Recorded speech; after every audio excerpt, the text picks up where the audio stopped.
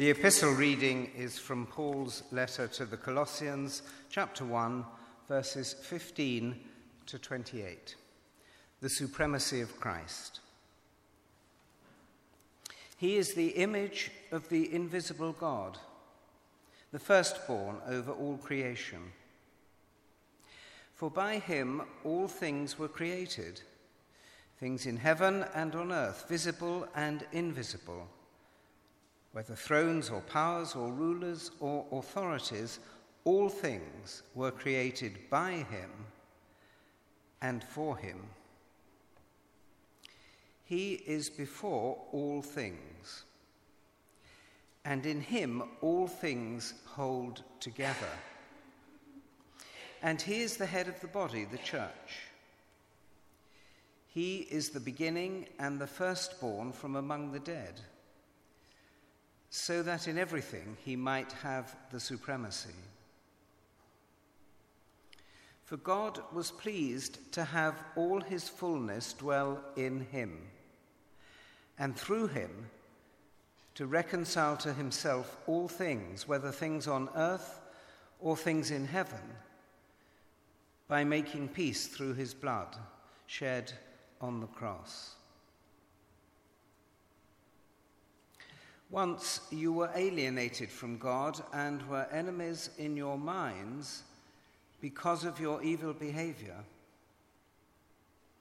But now he has reconciled you by Christ's physical body through death to present you holy in his sight, without blemish and free from accusation, if you continue in your faith, established and firm, not moved from the hope held out in the gospel. This is the gospel that you heard and that has been proclaimed to every creature under heaven, and of which I, Paul, have become a servant. Now I rejoice in what was suffered for you, and I fill up in my flesh what is still lacking in regard to Christ's afflictions, for the sake of his body, which is the church.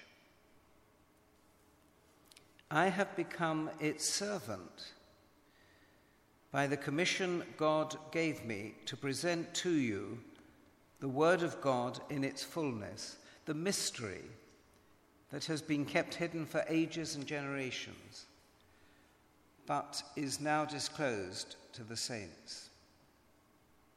To them, God has chosen to make known among the Gentiles the glorious riches of this mystery, which is Christ in you, the hope of glory. We proclaim him, admonishing and teaching everyone with all wisdom, so that we may present everyone perfect in Christ. Here ends the first lesson. The Gospel reading is from Luke chapter 10, reading from verse 38. As Jesus and his disciples were on their way, he came to a village where a woman named Martha opened her home to him. She had a sister called Mary, who sat at the Lord's feet listening to what he said. But Martha was distracted by all the preparations that had to be made. She came to him and asked, "Lord, don't you care that my sister has left me to do the work by myself? Tell her to help me." "Martha, Martha," the Lord answered, "you are worried and upset about many things, but only one thing is needed. Mary has chosen what is better, and it will not be taken away from her." Here ends the Gospel reading. Let us pray. May the words of my mouth and the thoughts and the meditations of our hearts and minds be ever acceptable in your sight, O Lord, our strength and our Redeemer. Amen. What is this life if full of care we have no time to stand and stare, no time to stand beneath the boughs and stare as long as sheep or cows, no time to see when woods we pass where squirrels hide their nuts in grass, no time to see in broad daylight streams full of stars like skies at night, no time to turn at beauty's glance and watch her feet how they can dance. No time to wait till her mouth can enrich that smile her eyes began. A poor life this, if full of care, we have no time to stand and stare. How did you or do you react when suddenly somebody turns up on the doorstep? In our house growing up, it was always the mild, mad panic of how many things can you quickly hide and move off the sofa, shove up your jumper, whatever, so that actually whoever it was had the false understanding that our house was slightly clean and tidy, that we were well organised and weren't entirely chaotic. Oh, it's just our family then, right? Okay, that's nice to know. Were you one of those families where you had the front room, the designated room that nobody was allowed in ever, apart from Christmas Day, and then if somebody turned up, then they would always have that impression, this is a bit more familiar for some of you, okay. My mother, throughout her life, always reminded me of Mrs. Bucket in Keeping Up Appearances. That sort of desperation to sort of give the impression that she was completely and totally in order. And she would be the one, very much like Martha, running around trying to make sure everyone had nice bits of cake and so on. Often, when I've heard the story of Martha and Mary, it's always been either with the idea of cleanliness equals godliness has been one of the things, and that has always been challenged. The other part of it has always been about the importance of finding and carving out some time for prayer, and that's always been the other interpretation of it, that we're supposed to put aside those worries and those how we are perceived by other concerns to actually find that time for prayer. But I'm not entirely sure that that's the sole interpretation that we can get from this reading. Martha feels the weight of convention. She feels that it is expected that when you have guests in your house that you make sure that they are well fed, well watered, that they are happy and so on. After all, it is Jesus who's in the room. Now, I don't know about you, but the thought of having Jesus in your house, best china out, Battenberg cake, and maybe a bit of apple pie as well, if we're really going the whole hog, got to make him feel very, very welcome. She feels the weight of convention. She has all of those sense of rules weighing her down. Martha, come on, live a little bit. Stuff the convention occasionally. You're flapping and you're faffing so much that you're not actually able to hear the really important things. So often we create rules, we create burdens on people. We expect them to conform to us and to our expectations. And those of you who think that in this church we're very inclusive and we don't have any rules, can I point out to you that pretty much you have all sat in exactly the same place that you sat in last week. And in fact, I could probably, all right, well, I know Margaret's going to be over there, and I know that John's going to be there, and I know that Joy's going to be there, but she might have an excuse. But pretty much we all have those rules and those sense of expectations. And heaven offend a visitor to the church that has sat in the place where the person has always sat for 47 years. Who knows what's ever going to happen to them? We create these rules, we create these burdens, we create these expectations, and Martha is feeling them very much. So yes, I will allow that one of the interpretations you can take from the story of Martha and Mary is about the importance of carving out some time in your day for prayer and of trying to find that space for the really important things. That is a valid interpretation that you can take from it. But there is another interpretation of this.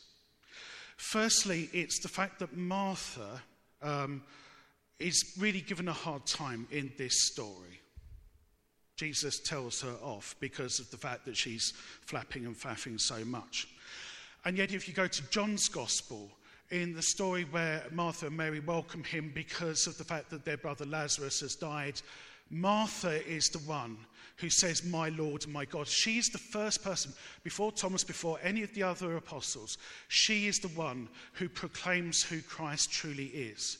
She has that advanced depth of faith that is remarkable. She is the first to truly proclaim the full goodness and good news of Jesus.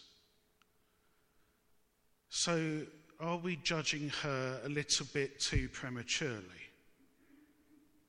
Is there another way of looking at this story? Because if you look at it, Martha is absolutely right. Mary's behaviour is completely and totally unacceptable. How dare she? She's supposed to play the role of a host and she can't be bothered. Furthermore, she's breaking the law.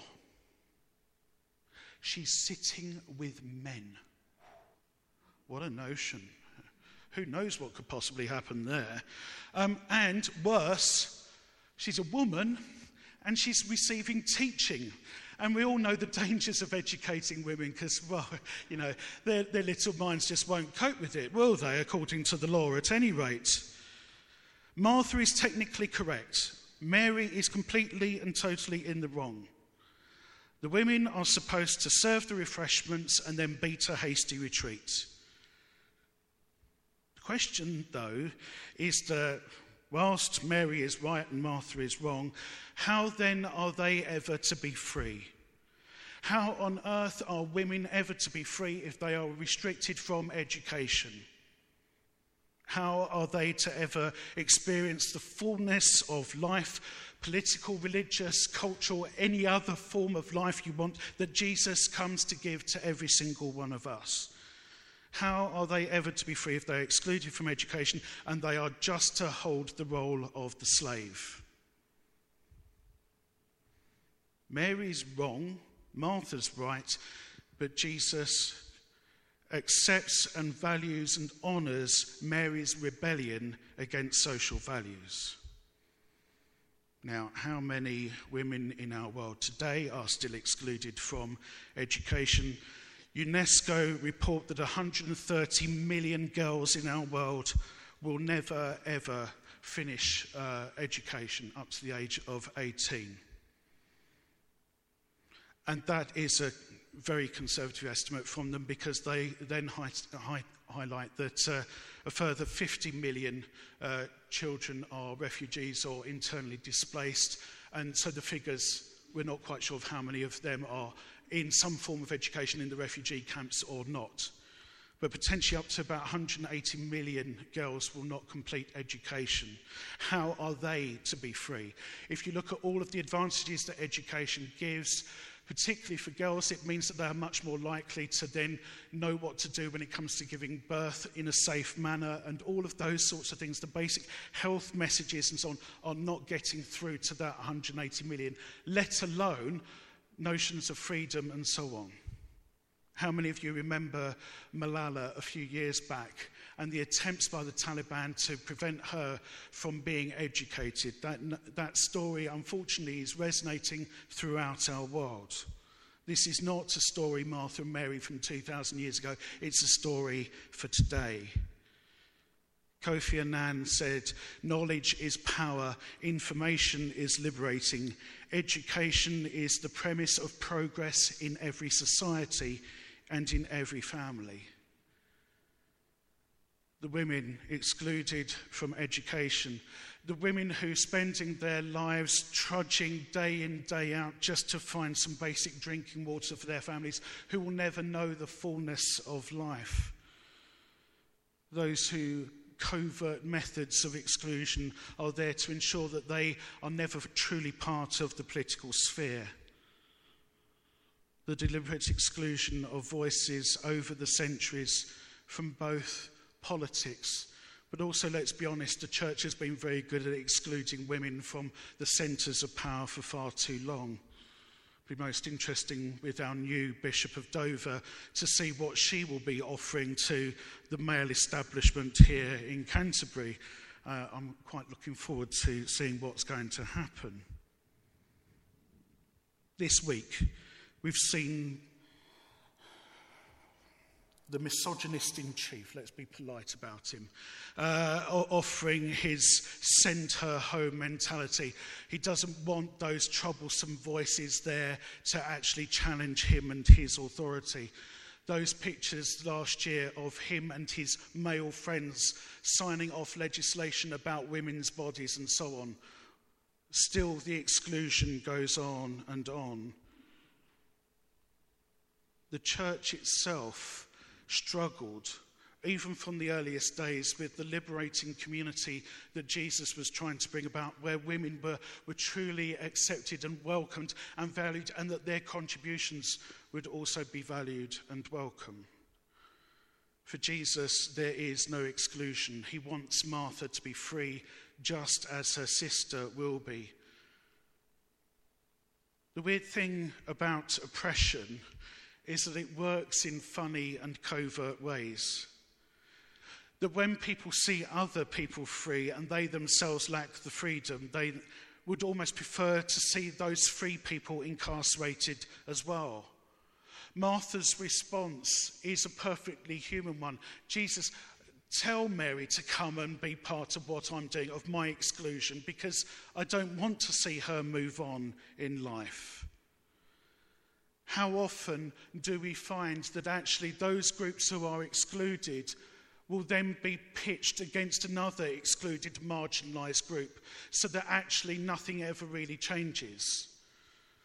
So we find ways of blaming the immigrant for our lot, and then next week we might be blaming the Muslim, and the week after that we might be blaming the benefit scroungers or whoever. We keep on finding ways of pitching the excluded against one another and never properly wrestling with the issues of how to find fullness of life for the entire community. Jesus challenges Martha. Stop your flapping and your faffing. Stop your collusion with the systems of injustice. Start your education. Start your education to resist that which is evil.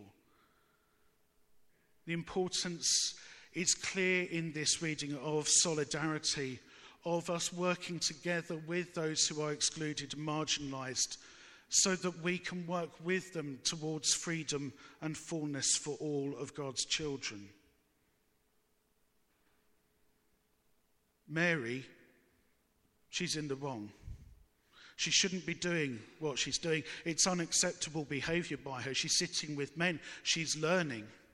She's not being a good host.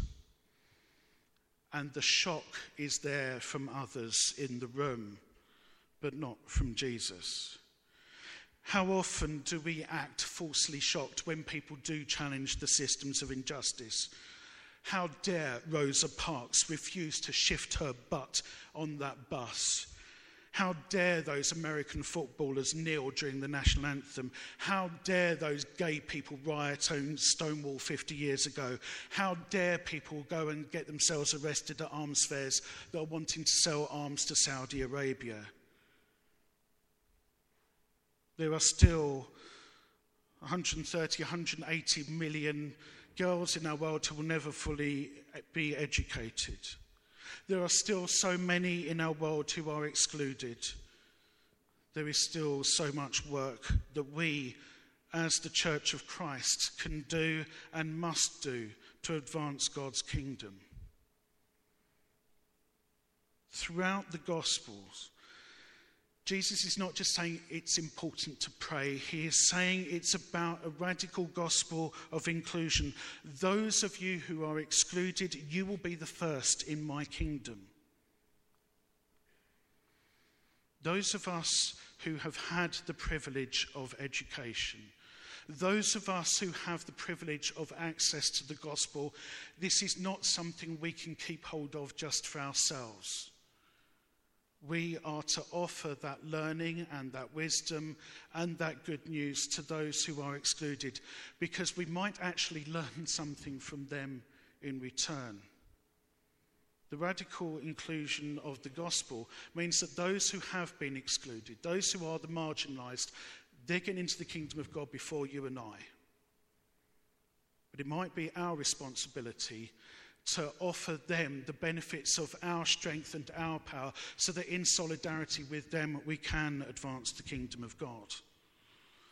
There's that old story about the novitiate monk who is terrified of the prospect of preaching, and he stands in the pulpit on his first Sunday and he's so filled with fear, and he says to the congregation, "Do you know what I'm going to say?"